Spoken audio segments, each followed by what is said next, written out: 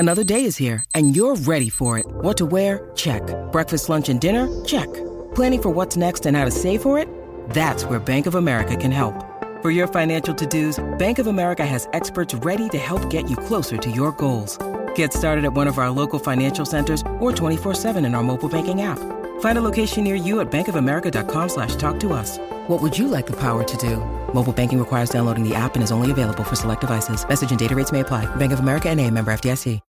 When you need mealtime inspiration, it's worth shopping Kroger, where you'll find over 30,000 mouth-watering choices that excite your inner foodie. And no matter what tasty choice you make, you'll enjoy our everyday low prices, plus extra ways to save, like digital coupons worth over $600 each week. You can also save up to $1 off per gallon at the pump with fuel points. More savings and more inspiring flavors make shopping Kroger worth it every time. Kroger, fresh for everyone. Fuel restrictions apply. Texting privacy policy and terms and conditions posted at textplan.us. Texting enrolls for recurring automated text marketing messages. Message and data rates may apply. Reply stop to opt out. The pandemic has been hard on all our kids. New studies show more than 1 in 3 children who started school in the pandemic now need intensive reading help. That's right. Millions of kids in kindergarten through 3rd grade in the United States cannot read at grade level. Here's the good news. Your child can be reading in just 30 days, guaranteed, with Hooked on Phonics. Even if your child has been struggling, Hooked on Phonics will teach your child to read in just 30 days, guaranteed. And right now, you can get started for just $1. Text the word GRADE to 323232 right now. Hooked on Phonics is highly effective and incredibly fun, and everything can be done right from home and in less than 20 minutes a day. For more than 30 years, Hooked on Phonics has been the proven learn-to-read program that kids love to use. Text GRADE to 323232 and teach your child to read in just 30 days, guaranteed. Text GRADE to 323232 right now and get started for just $1. Text GRADE to 323232 now. Text GRADE to 323232. There we go.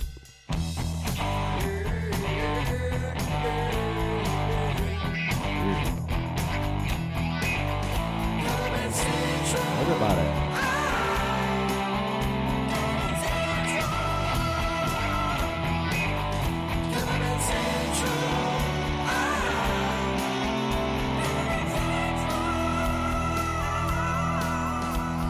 Hey, what's up, everybody? It is the CBC Wizdumb Hour, number 98 for May 26, 2020. I'm Steve Witchell in New Orleans.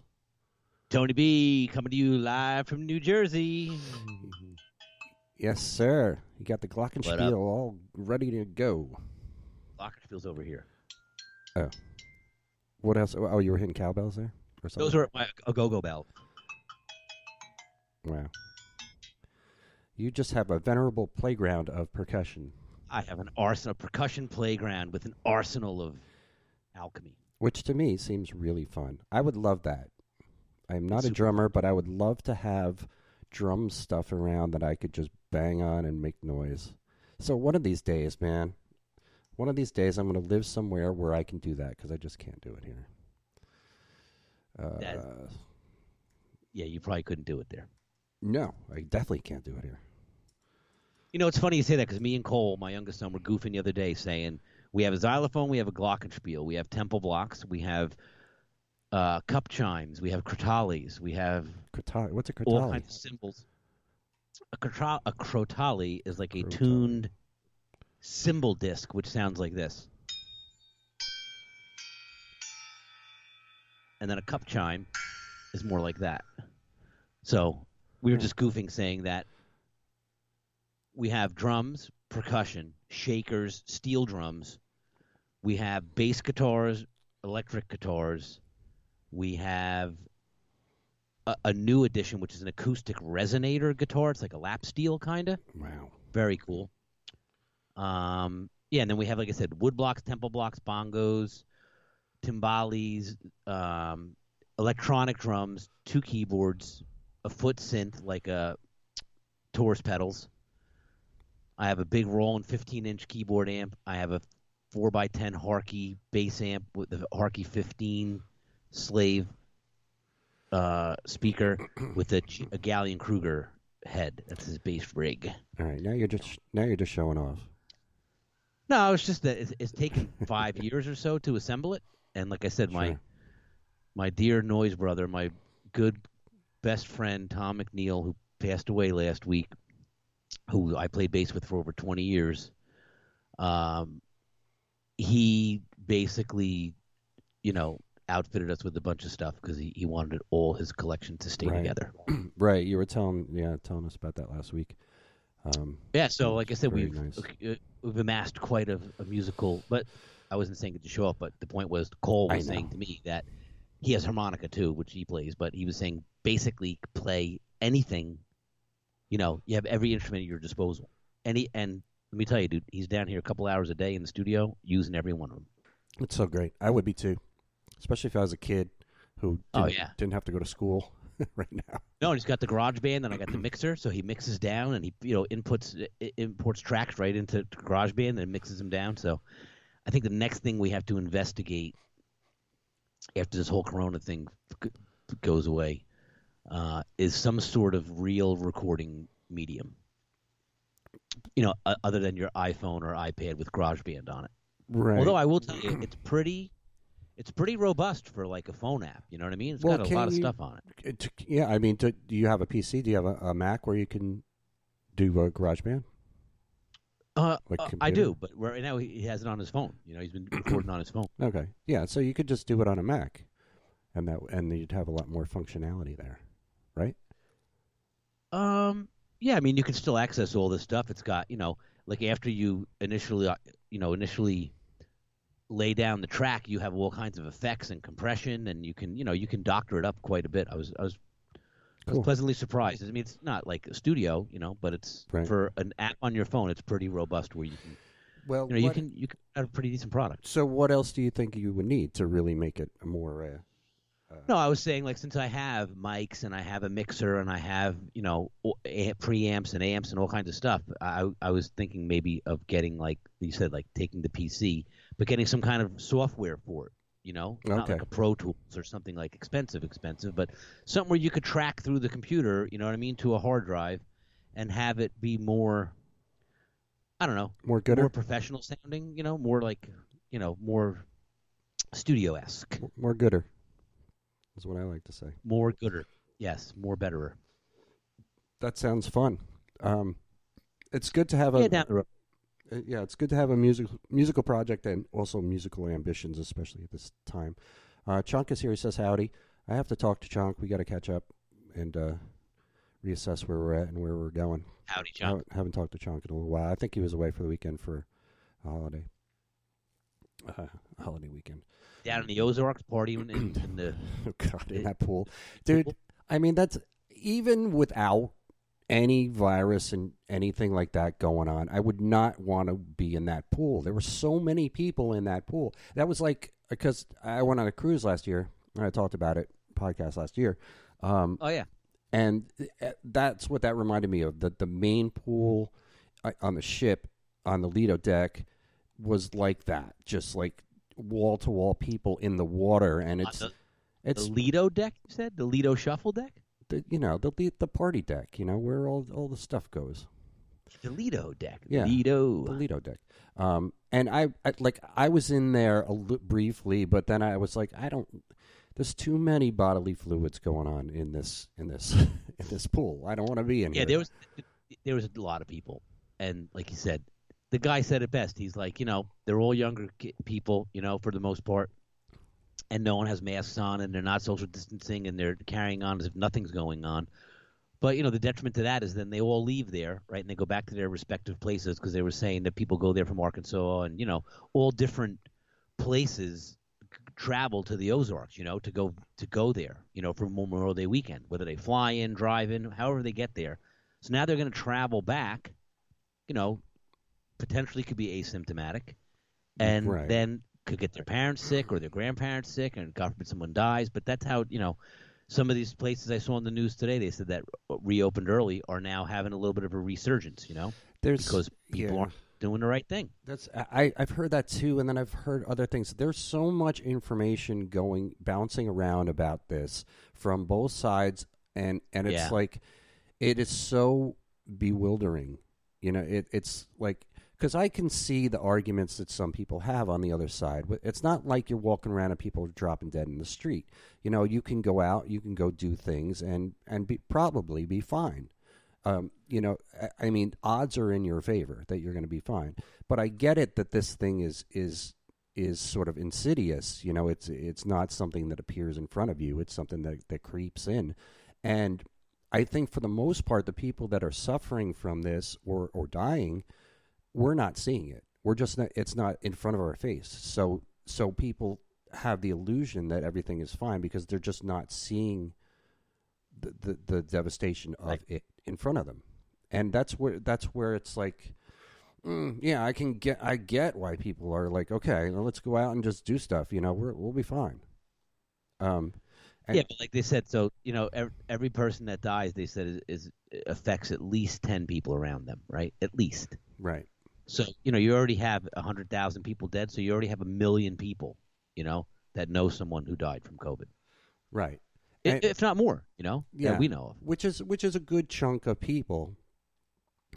Yeah, but there's 7 billion people on the planet, so it's a small percentage of that of the population, 1 million as opposed to understood. 7 or 8 billion, whatever it's at now. But if you look at it globally, like you said, 5 or 6 million people have died, so that's 50 or 60 million, people that. I don't think that many people have died. No. I'm sorry. Case wise, right? We're at what 6 million cases. Yeah, no, I don't think it's that much. I think it's like 3.5 million, and over like 1.5 million in this country, and then worldwide, I think it was like 3.5, something like that. I don't know. And again, I understand the argument of people because there's part of me that thinks like, all right, let's just open everything up and let's go back out and everybody take their chances. And people that don't want to go out don't, and that's it. I can see that argument. I don't agree with it, but I can see it. I understand it. And Chonk's just saying, well, first he said he had an interview in Memphis. That's why he was away for the weekend. But he said he personally knows 8 people who have caught it and 4 who have died. So and he's in Michigan. So, and Michigan was kind of a hot spot for a while there. And a lot of folks in Michigan are just being idiots too. Right. Like I get the lockdown, and I have no problem with it. I have no problem with this whatsoever. Of not working, of social distancing, of staying at home, of wearing a mask when I go out. I have no problems with any of this. But I do understand the other side. I understand it. I don't agree with it, but I understand it. Because some people just don't. I don't know. It's not in front of their face. That's all. And and everybody's getting their news from a different source, so it's all interpreted in based on where you're getting your news from. And yeah, the factuality of all of it is in question all the time. Because like even if you go, like if I turn on CNN and they have the running count of people who are infected and people who have died, and like I look at that number, and then if I go to a website that seems reputable to me, like it's called World Facts and has a comprehensive graphs and numbers on everything. For all over the world, for people who are infected, people who have recovered. That's like the Johns Hopkins. Yeah, University. it's like Johns Hopkins too, and that number is always like 1,000 to 2,000 more than the number that's on CNN. So which one's right? I mean, who's? Yeah, it depends when it was updated and whatnot. But like you said, we already spent the whole wisdom talking about COVID, but definitely the one thing we can take into account is saying that it's here, it's real, and these are the things you got to do to prevent getting it. Regardless of what the numbers say, right? You just have to think about the reality of the situation, Right. Yeah. And it's so, I think CDC says it doesn't live on surfaces. Then 2 days later they say, sorry, we made a mistake. It actually does. Right. And listen, I get it. There's a lot of unknowns about it, but it's still the same as it was. It can be airborne for 12 minutes if someone coughs it into the air. That's why you want to wear your mask. And then you want to wash your hands and not touch your face like we've been doing, Right. But you just got to be cautious and careful. And like you said, you may have it, don't know you have it. Everyone's different. Yeah, that's exactly it. Everybody's different. And a lot of people are desensitized to this now because it's been 2 months plus, 2.5 months plus of not working, of mostly staying at home, and now it's become there's a complacency to it, and again, I feel like I'm okay with this. I like being at home. I like doing my own thing. I'm fine with that. But I could see where other people aren't, and because they're just they're bored of this. It's like, all right, and we're not seeing people dying all around us. Yeah, 100,000 people is not a lot. I mean, is a lot, but compared to how many people there are on the planet, like I could see that. I understand that argument. I'm pleased with the fact that most people are really respecting it still. I think most people are respecting that this is real. Yeah, and I think, like you said too, if you lost your significant other or a family member or a sibling or a child, due to COVID, you'd be viewing it differently than someone who hasn't had any stake in the game, so to speak. Yeah, exactly. There's a really, like you said, you want to kind of get past this, but this is really going to be it's got to be a major topic of conversation here throughout because of how it's affecting everything else. Because it's like I did. I'll tell you that because I talked about it last week. I did the live stream on Thursday for Tracy's birthday. Went to the rehearsal room. Yep. Yeah, right. Yep. Yeah. And the keyboard player, Seth, was wearing a mask. It was a bandana. It wasn't a genuine mask. Nobody else was, including myself. And overall, it was a good time. Overall, it was fun. It's close quarters, too, really. So if somebody in that room was infected, then that would have gotten around that room, for sure. Right. I don't suspect that anybody is or was then. Nobody's showing any symptoms, and none of those people are people that have been going out and doing other things, with the exception of maybe Tracy hanging with her family. She's got nieces and nephews and grandkids and all that. But I still felt like I didn't feel scared. I felt comfortable going into that room with those people without any sort of protection. I felt fine with it. I mean, for one, I'm not really scared of getting sick, and I have nobody else that I'm going to spread it to if I do get it because I don't go out. Right. Well, the crazy thing is that, like, now they're saying like people are testing positive and they don't even have any symptoms, like no fevers, no nothing. They're just rolling up, just like you and I talking right now, feel great, look great, everything's fine, and then they do the test and they test positive for it. So it's weird, man, like you could have it and be just carrying it around and not have any symptoms whatsoever. Yeah, None, but then, zero. Then that begs the question of, okay, so you have it, you have no symptoms, you're not out, you are properly social distancing, you aren't out really in the public, you are wearing a mask. So yeah, then you're good. Then you're good. So what's the big deal? You have it. Okay. I don't feel sick. Okay, I have this thing. Big deal. No. That's the point. But those are the people that need to wear a mask because, right, they're coughing or they're singing or they're yelling or they're talking and they're putting droplets in the air, right? And then, like I said, they could be infecting others. Yeah. And from what I've seen, what I have seen with people who have gotten this, it sucks. It's not, and obviously if it kills you, I know a lot of people that got it that didn't pass away from it, and they just said brutal, man, fucking brutal, knock you out. Yeah, being sick is no fun, no matter what. Yeah, but it's like the flu on steroids, Yeah. Right. Exactly, and it's like if you're having trouble breathing, man. That has got to be one of the worst feelings there is. I think of the anxiety that goes with that too, right? If you're feeling, and you're feeling like liquid in your lungs, and you're just having trouble getting air into your breathing is something that nobody should ever take for granted, man, because you have to breathe all of the time. Right. Oh yeah, but it is something we take for granted because it's just a regular, regular reflex that your body does. You don't even think about breathing. No one's saying, "Hey, don't forget to breathe today." Yeah, I think I forget to breathe sometimes when I'm sleeping. I've been told that actually by my brother when we went on the cruise last year. My brother, like sleep apnea. Yeah, because like he snores horribly and I snore horribly, and we were both battling with keeping each other awake during that cruise for the 4 nights or whatever it was. You didn't bring hearing protection with you? I didn't. And I don't know how much earplugs would even help because it's like it vibrates the whole room. Wow. But he told me, it's like you're snoring, and he's like, then you just stop breathing. Like, oh, so yeah. Yeah, sleep apnea. Yeah, because sometimes I'll wake up and I'll feel out of breath, like, not terribly out of breath, but just still like I need to take some big deep breaths. So breathing's important, in and out every day. And there you have it again. See, your body wakes you up because breathing's that important. Yeah, for sure. So well, with the doing the live stream thing anyway, there, as much as I shoot my friggin' mouth off about doing this, well, I came close, but we had Wi-Fi issues.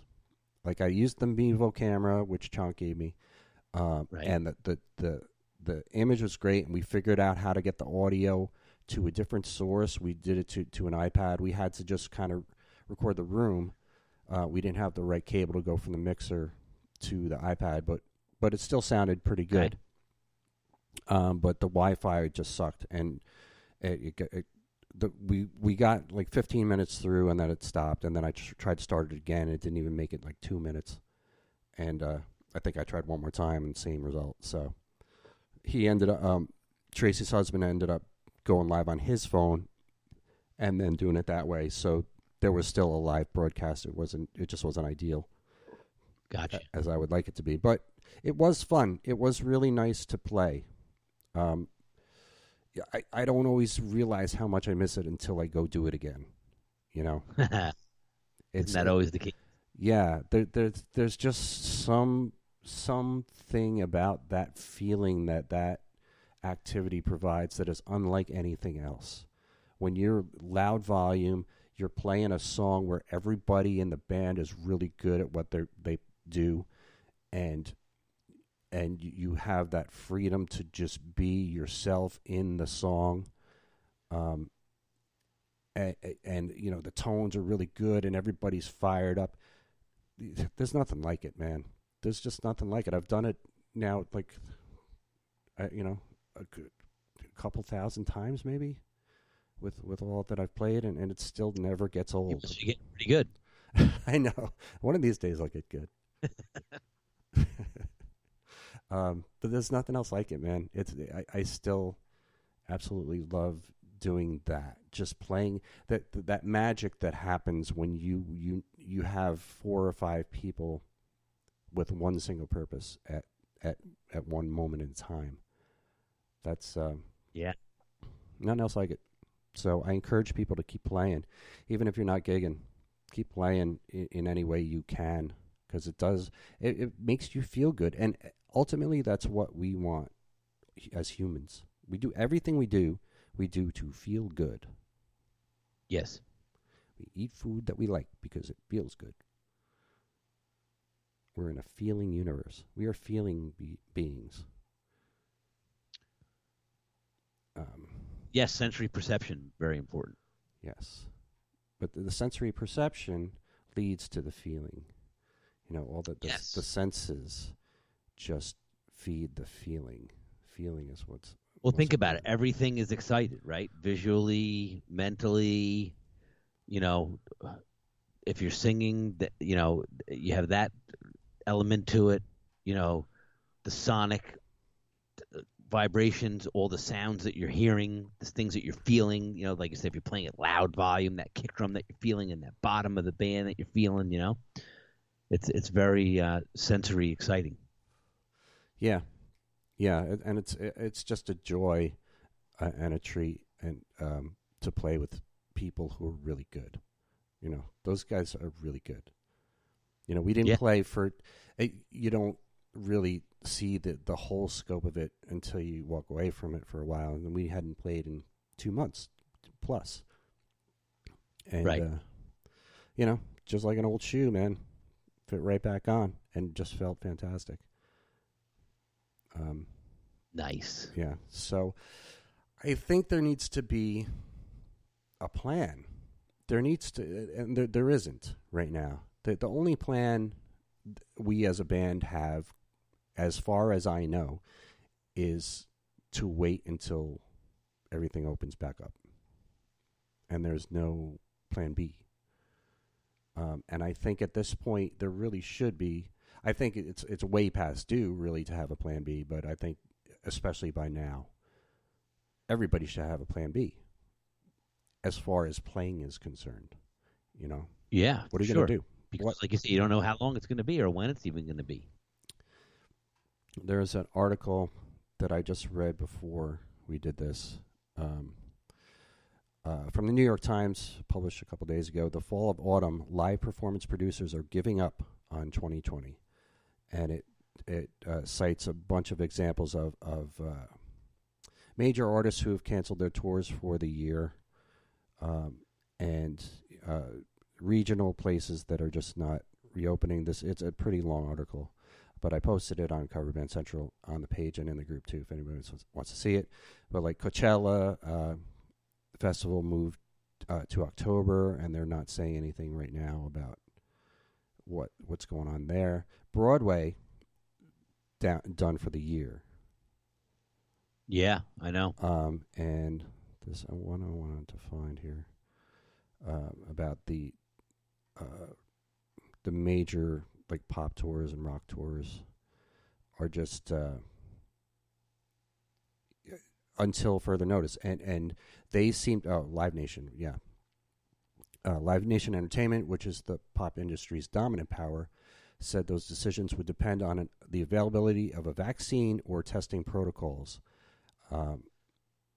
He said, while this is Joe Berchtold, president of Live Nation. He said, while we think that that phenomenal strides are being made in both cases, given the lead time involved in planning major concert tours and the uncertainties that exist today, we don't expect a large volume of major tours in the fall.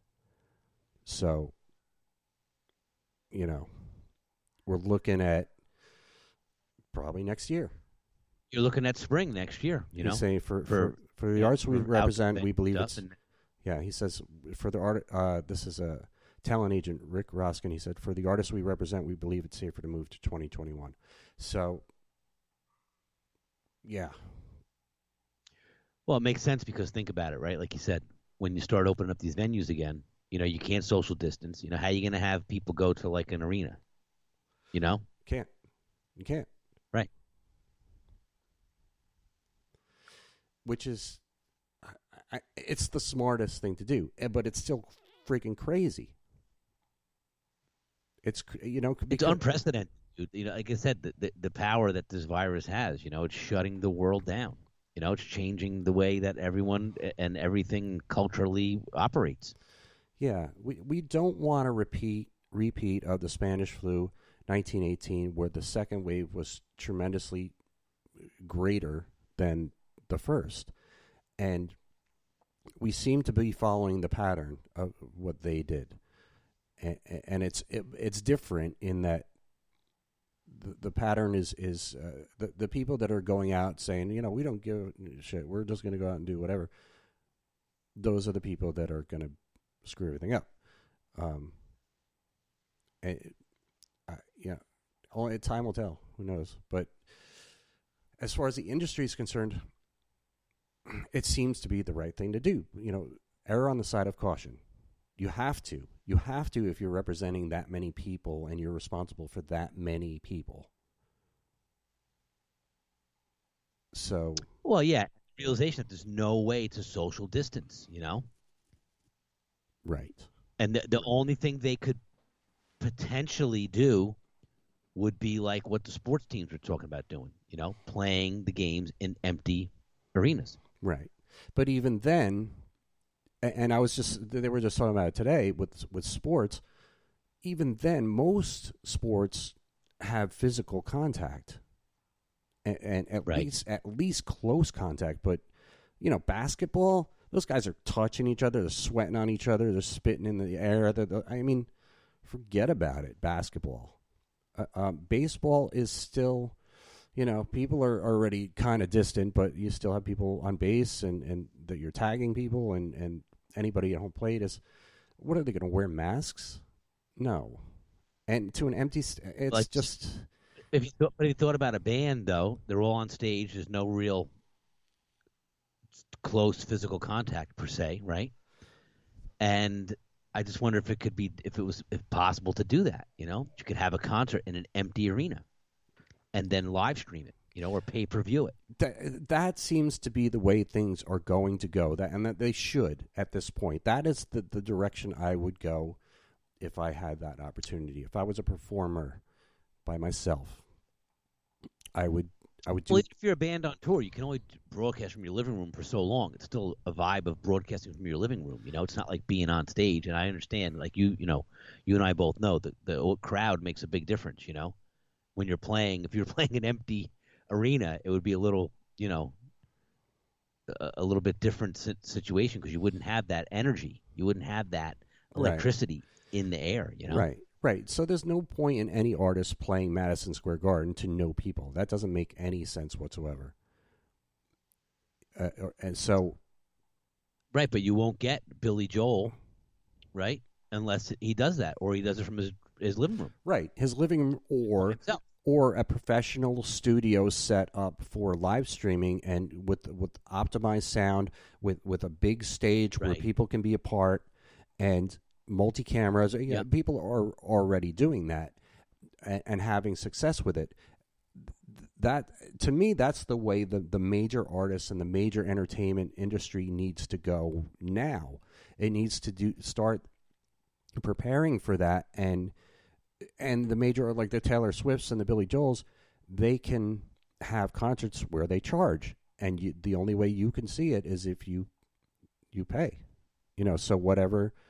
That's the only way they're going to be able to make money now. Because, before any of this shit happened, most major artists were making their money from touring. It's not record sales anymore. It's not publishing. It's because they're getting shit from Spotify and those streaming services. They're not getting paid well. So they were making their money touring. And now that's gone for the foreseeable future. It's gone. So what do? You have to live stream. That's the only way you're going to reach people. And you do have the opportunity of doing a real professional setup, for the people who are major artists and have money and label backing still. Set up a studio, optimize it for live streaming, and charge. And there's already major artists doing it and not charging, but that seems to be the way it's going to go. And it should. To keep this, you got to keep the money flowing in this industry. Yeah, and think about it this way, too. Like the cost of a concert ticket that you pay for to go physically to the concert, has all kinds of fees. Everyone's taking a cut on it. You know what I mean? Ticketmaster gets a VIG. The venue gets a VIG. You know what I mean? There's all these people you got to pay. The road crews, all the stuff to transport the stuff there to get set up. The touring, right? Like you said, it's a very expensive proposition. Whereas, like you said, showing up at a sound stage, Now, granted, most of these guys are not bringing their own gear. You know what I mean? It's all being carded and set up for them through a company. Right. But even with that, the pay-per-view could be reasonable that you'd be willing to pay for it. Like no one's going to pay $200 for a Billy Joel pay-per-view. Right? Because it's not about the seats anymore. Everybody's got the same seat. Everyone's got a great, the best seat in the house. But you might pay, $50 for it. $50, yeah. Like to see like a Billy Joel live stream where he did a whole concert and was even interacting with fans that are commenting and blah blah blah. I might pay $50 for it. I might. Yeah, but even so let's say you're like, I'm not paying. I'll pay $15. You know what I mean? Yeah. So you need quite a bit of subscription to that, to make it. To generate some cash, but at the same time, your overhead is a lot lower than playing stadium. Well, let's do that. Yeah, absolutely. Your overhead is just nearly gone. But you're not paying for all that stuff, the security, the parking. You know what I mean? The lights being turned on in the place. All the people that have to put on that show, all the crew. You know what I mean? Like you said, you could really do it. It's like going to Pro Sound shooting a promo video. When you go, they got the sound stage, they got the lights, they got engineers, they got guys with cameras, and it's all done. Right. You're doing it with 3 or 4, 5 people plus the band, not hundreds of people. All right. So let's say let's do this math just for shits and giggles. Say like a major artist like Billy Joel, he wants to do this, and he charges $15.99 a ticket, he could probably get, let's say, let's compare it to Madison Square Garden, which would be about 20,000 people, right? Yeah, and being that every show is sold out, he would probably sell so that 100,000 yeah, reviews. $15.99 with 20,000 is $319,000. So, if you think it's 100,000, let's multiply that by 5. That's $1.5 million for one live stream. Yeah. So almost 1.6. Now it becomes a little bit more lucrative. I mean, economically, that's a no-brainer, man, right there. You know, if you with no overhead, you could do it from. He's making over $1 million a gig. Yeah, he could take. You know, I mean, and somebody like that is fortunate that has a catalog and was able to do something like that, like sell out Madison Square Garden once a month. He was playing for the last couple of years, I think. So, yeah, I think when me and Cole went, it was like show 78 or something, or 72. You know, in a row, sold out. Yeah. So it seems the way the industry is going to go, because the technology is there, the demand is there. People still want to see live shows. So it's almost like we're going to get into the VR world a lot more, where you're going to be able to. I've been watching Black Mirror a lot too, but you're going to be able to get into a virtual reality situation where you're watching a concert that's live, and you can look around, and you can, you know, you're there, you're immersed, you're there. Yeah. So I mean, it just seems like that's the way the industry is going to go, and it should go, because that's you're serving both aspects of this. You're serving the artists, and you're serving the fans who are hungry for something that resembling a live experience. You know, you know what's crazy too, that when we went to see Billy in February, me and Cole went, that was the last show he played. Oh, really? How about that? We saw him the last show before the COVID. Wow. Yep. And even then, when we went, we were like cautious to, you know, not touch stuff, and you know what I mean. Like had hand sanitizer with us because it was just starting. You know what I mean? There were grumblings of it's here. We're already kind of underway. You know. Right. So, like I said, we didn't take mass transit into the city. We drove. You know what I mean? We went to parking garage. Wait, was it February? Yeah, February 24th, maybe. Okay, yeah. So that's right when it was starting to be a thing. Oh, yeah. 3 months ago. You know, think about that. You know, 3 months of time, and the world is turned upside down. It's such a short amount of time. In the grand. Sorry, February 20th was when we went to that show. So, yeah, so over 3 months ago. Can you imagine? You know, so that's it? If that's the last concert you get to go to? Yeah, it was the last concert we went to, February 20th, and then poof, lights out. That's it. But you can imagine. Can you imagine? You know, just hypothetically, that's the world. That's the last concert you're going to go to, that you're going to be able to go to. Well, actually, the last concert I went to outside of Billy was when I went to Terrytown Theater and saw Lotus Land, the Rush tribute band. Okay.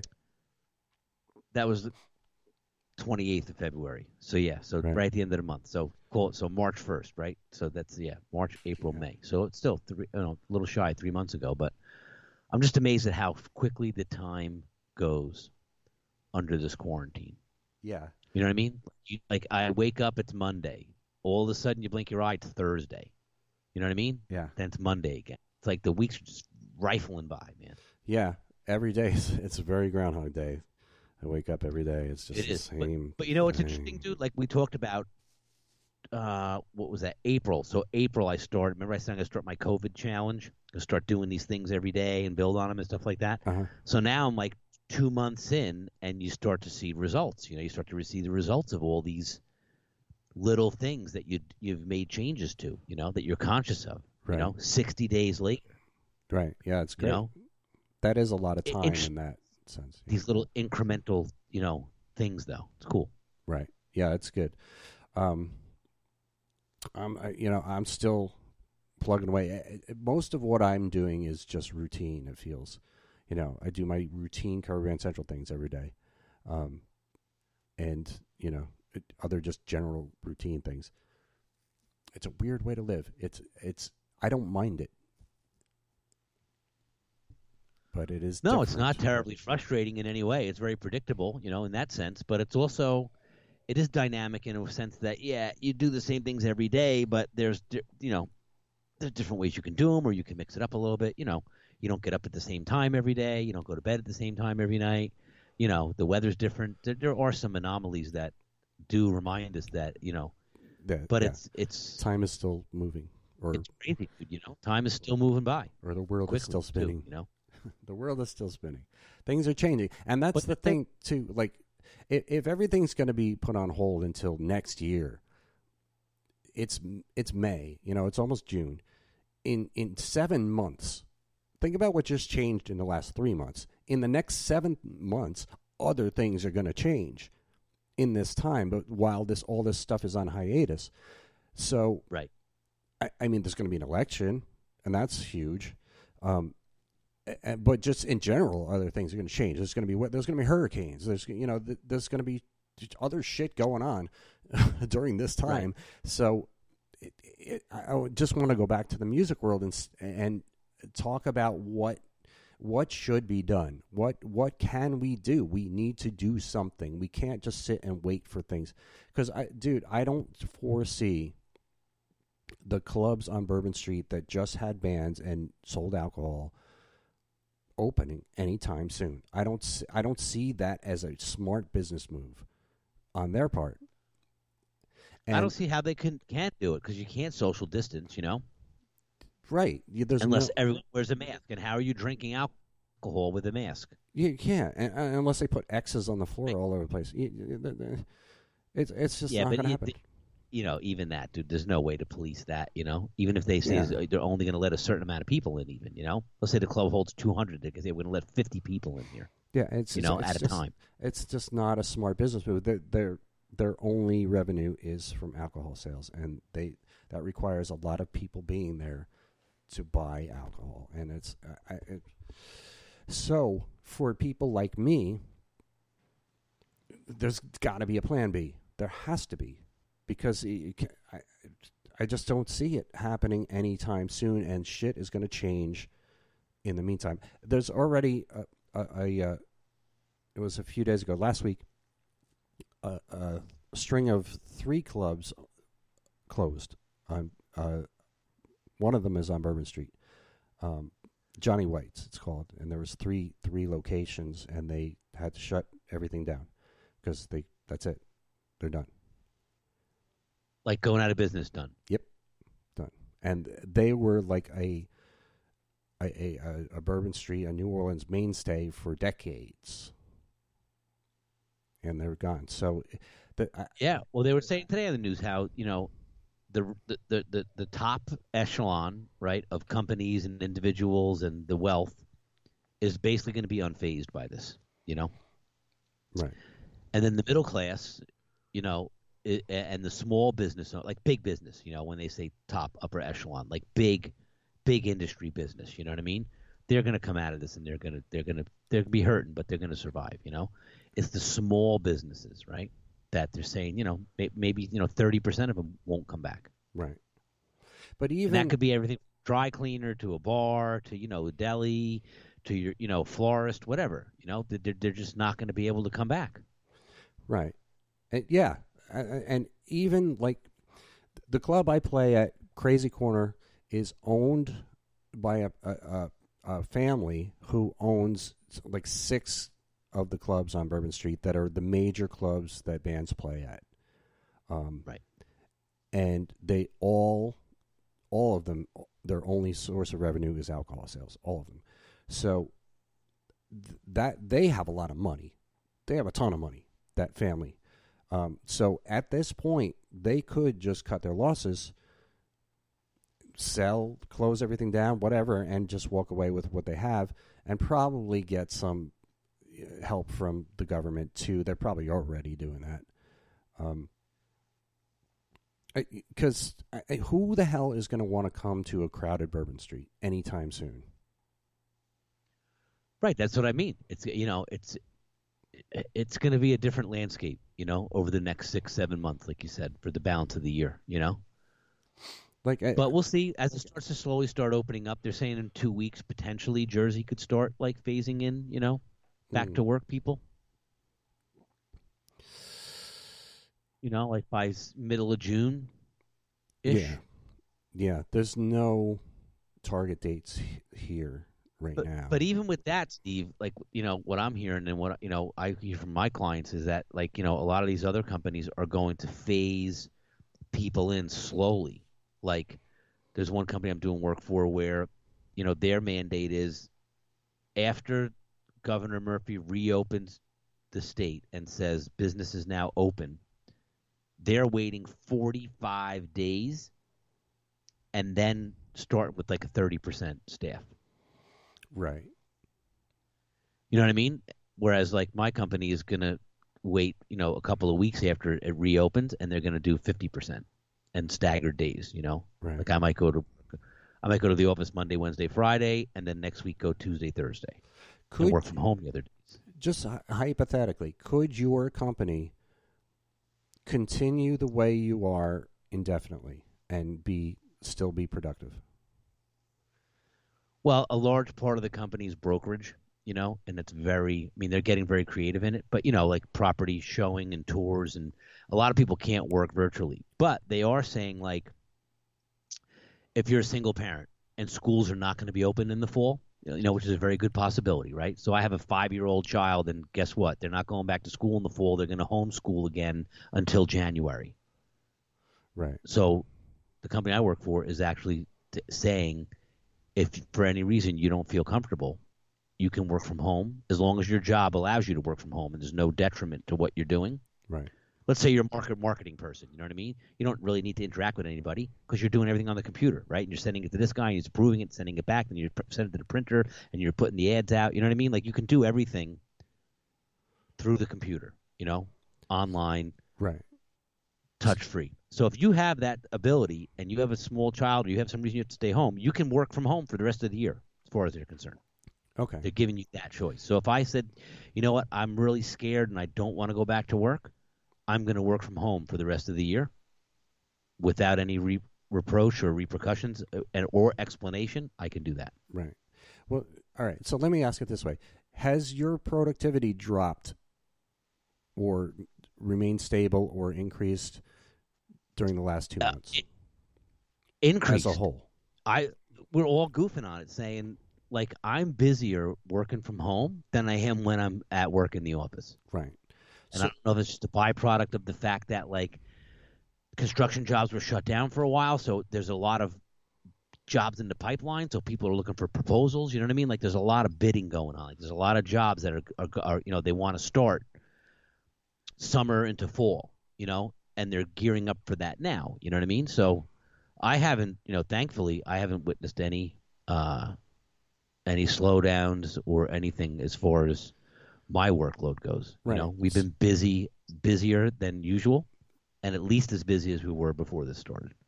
So there you go. So in that case, wouldn't it stand to reason that you keep things status quo? Because there's so many advantages to this as a whole to working from home. For one, you're keeping fewer cars on the road. You're saving money on gas personally, but for the world, you're just keeping fewer cars on the road, and that's helping the environment, and that's helping it helps everything.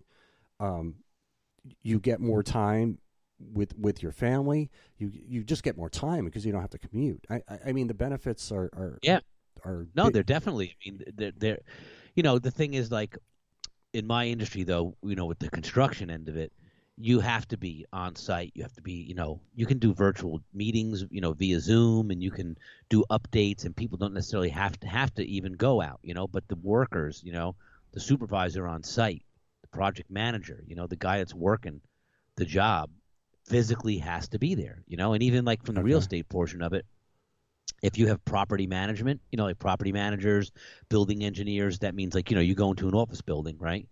There's building engineers there that change the light bulbs when they're out, make sure the HVAC is working, your air conditioning's blowing. If a tenant has a problem, they call. They have a staff, that will go there with, a cart full of tools and stuff, and they fix whatever's broken. And, building management.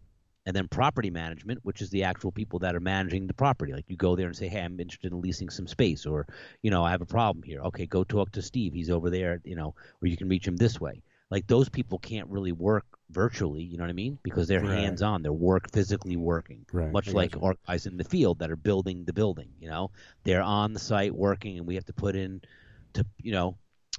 effect all the COVID-19 regulations and all the posters that have to be posted, and everyone has to wear a face mask, and there's, temperatures to be taken and all that good stuff, and social distancing, and all those things need to be adhered to, So for some portion of it, yes, some people could remain staying at home full time, Some could probably get away with, partial working from home, but other people definitely could not work from home and have not worked from home, I have several colleagues, at least, a dozen that have not had any work from home time. You know what I mean? They have been out in the field from day one. They have never, missed any work. They have not worked from home. They have been out on the job, Right. Since this whole thing has started, And again, just being very cautious. Right. But I mean, even if ultimately it's reduced as far as the people traveling to a location, not only in your vocation, but in others, that's really ultimately good for everybody, really. So it's interesting. The earth is dictating, life is dictating the way we're going to go. We think we make decisions, but it's funny, they were asking some scientists the other day saying, like, if this COVID lasts like another 6 months, would the Earth be, totally healed, and would all our environmental problems and global warming and everything go away and all this other stuff? the guy said something like, by the calculations, that they've done, it like the world would have to stay this way for like another 1,000 years for it to get back to normal. Right. Like to regain, to get rid of all the smog and the pollution and the ozone to heal, and Right. you know what I mean, for the global warming to go away. This is not like something that could be fixed in 10 years, Right.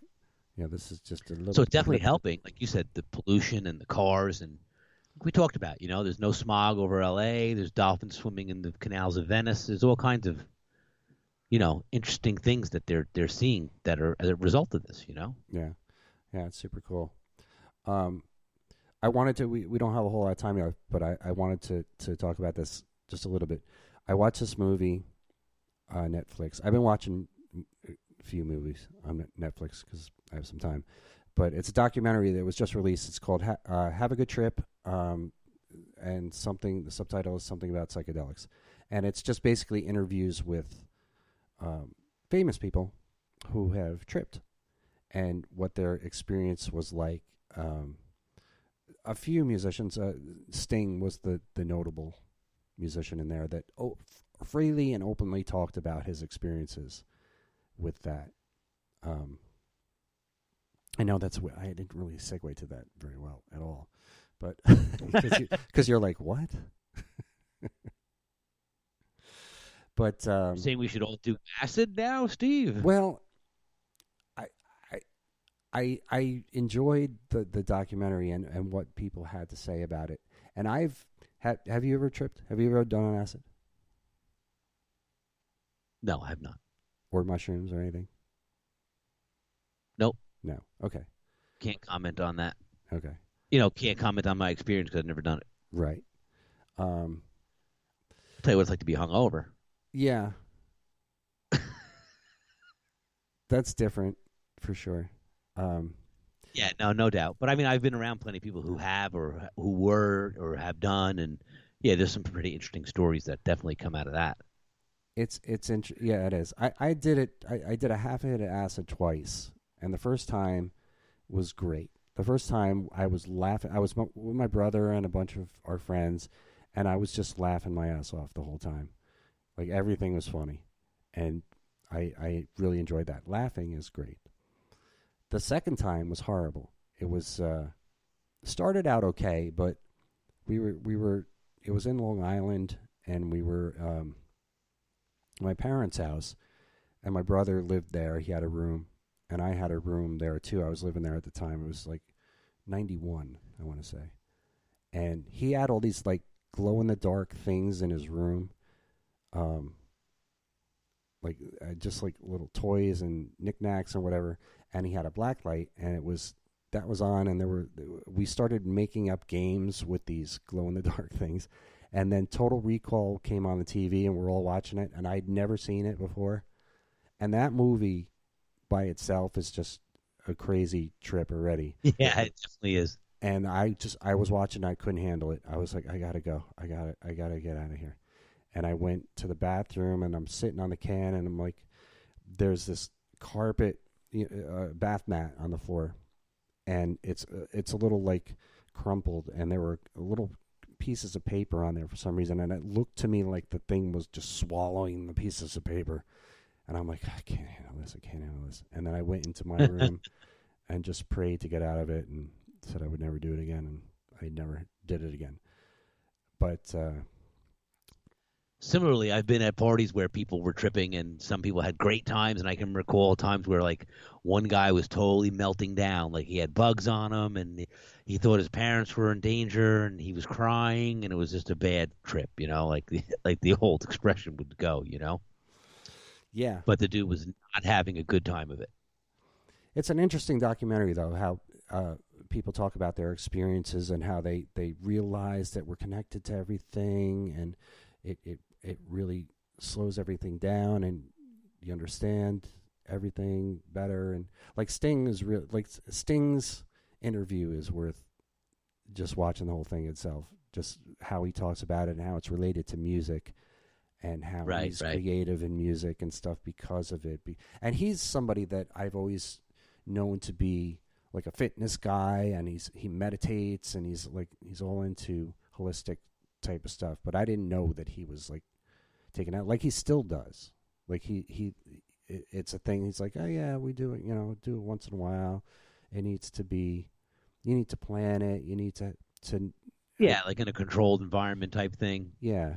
You need to know where you're going to be, and be with people who you love. Dude, it's funny you say that, because I remember as a kid, I went to a party, and there was like a bunch of guys, right? Like 5 or 6 guys, and they were like I said, they had a planned trip, right?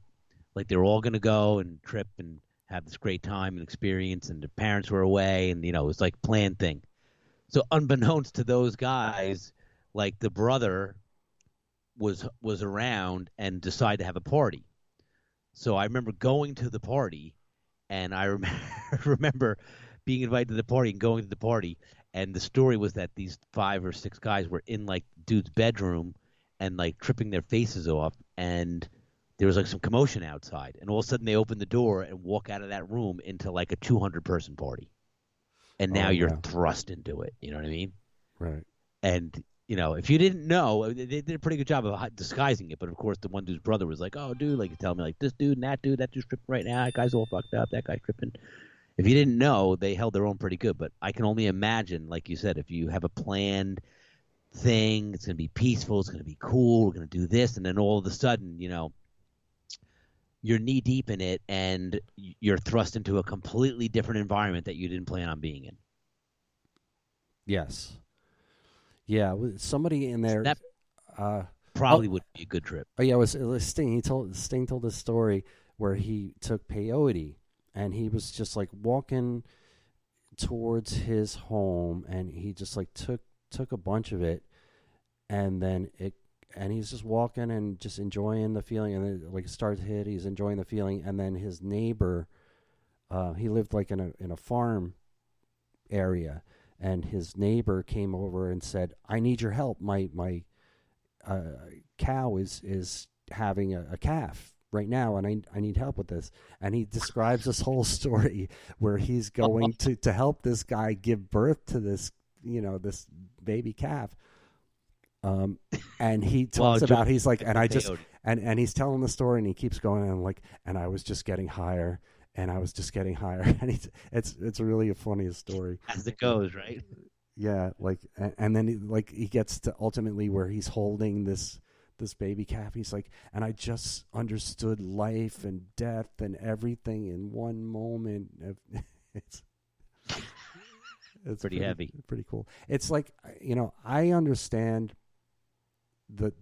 a lot of the stuff they talk about, but I feel like I don't need acid to experience it, because I meditate at least once every day, and I kind of can still get into that feeling of connection without drugs, and it's less hostile. Yeah. It's less hostile that way.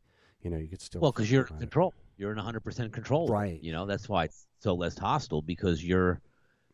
When you take acid or some kind of mind-altering drug, you're not in control anymore. It's taking you, like you said, for the trip. It's taking you on a ride, right? Yeah.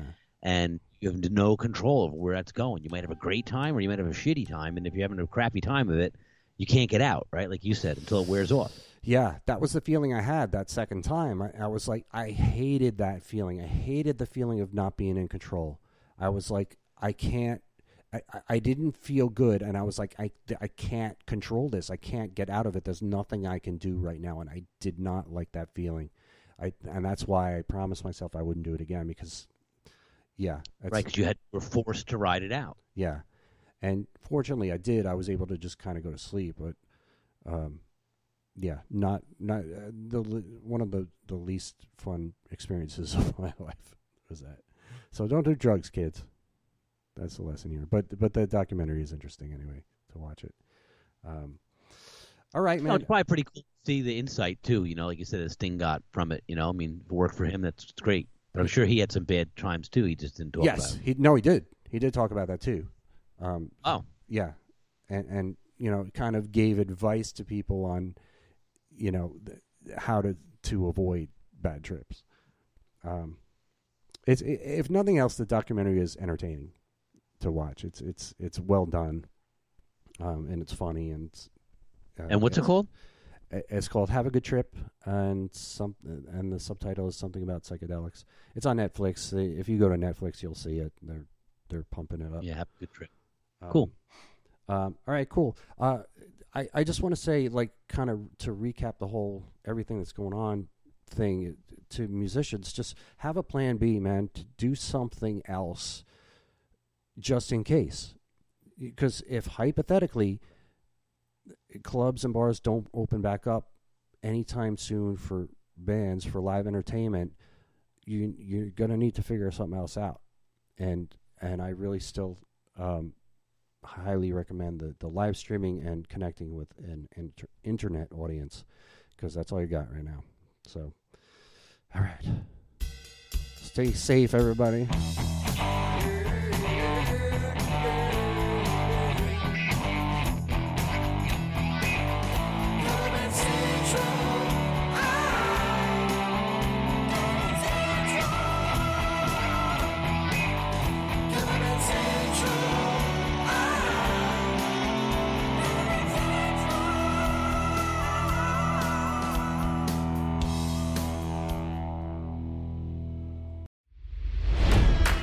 It's NFL draft season, and that means it's time to start thinking about fantasy football.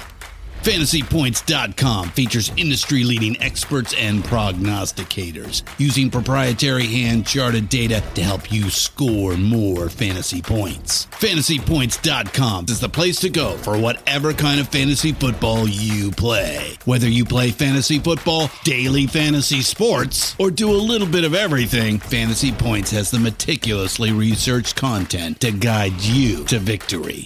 And why wait for the fall? Fantasy Points also covers the new spring football league, the UFL. Join the guru, John Hansen, Scott Barrett, Joe Dolan, and other massive names in the fantasy football universe with an exclusive offer. Use code Pantheon for 15% off any Fantasy Points package, including the all-in package, with access to every article, tool, and data nugget that Fantasy Points has to offer. That's fantasypoints.com and code Pantheon for 15% off at Fantasy Points. Fantasypoints.com, code Pantheon. Score more fantasy points.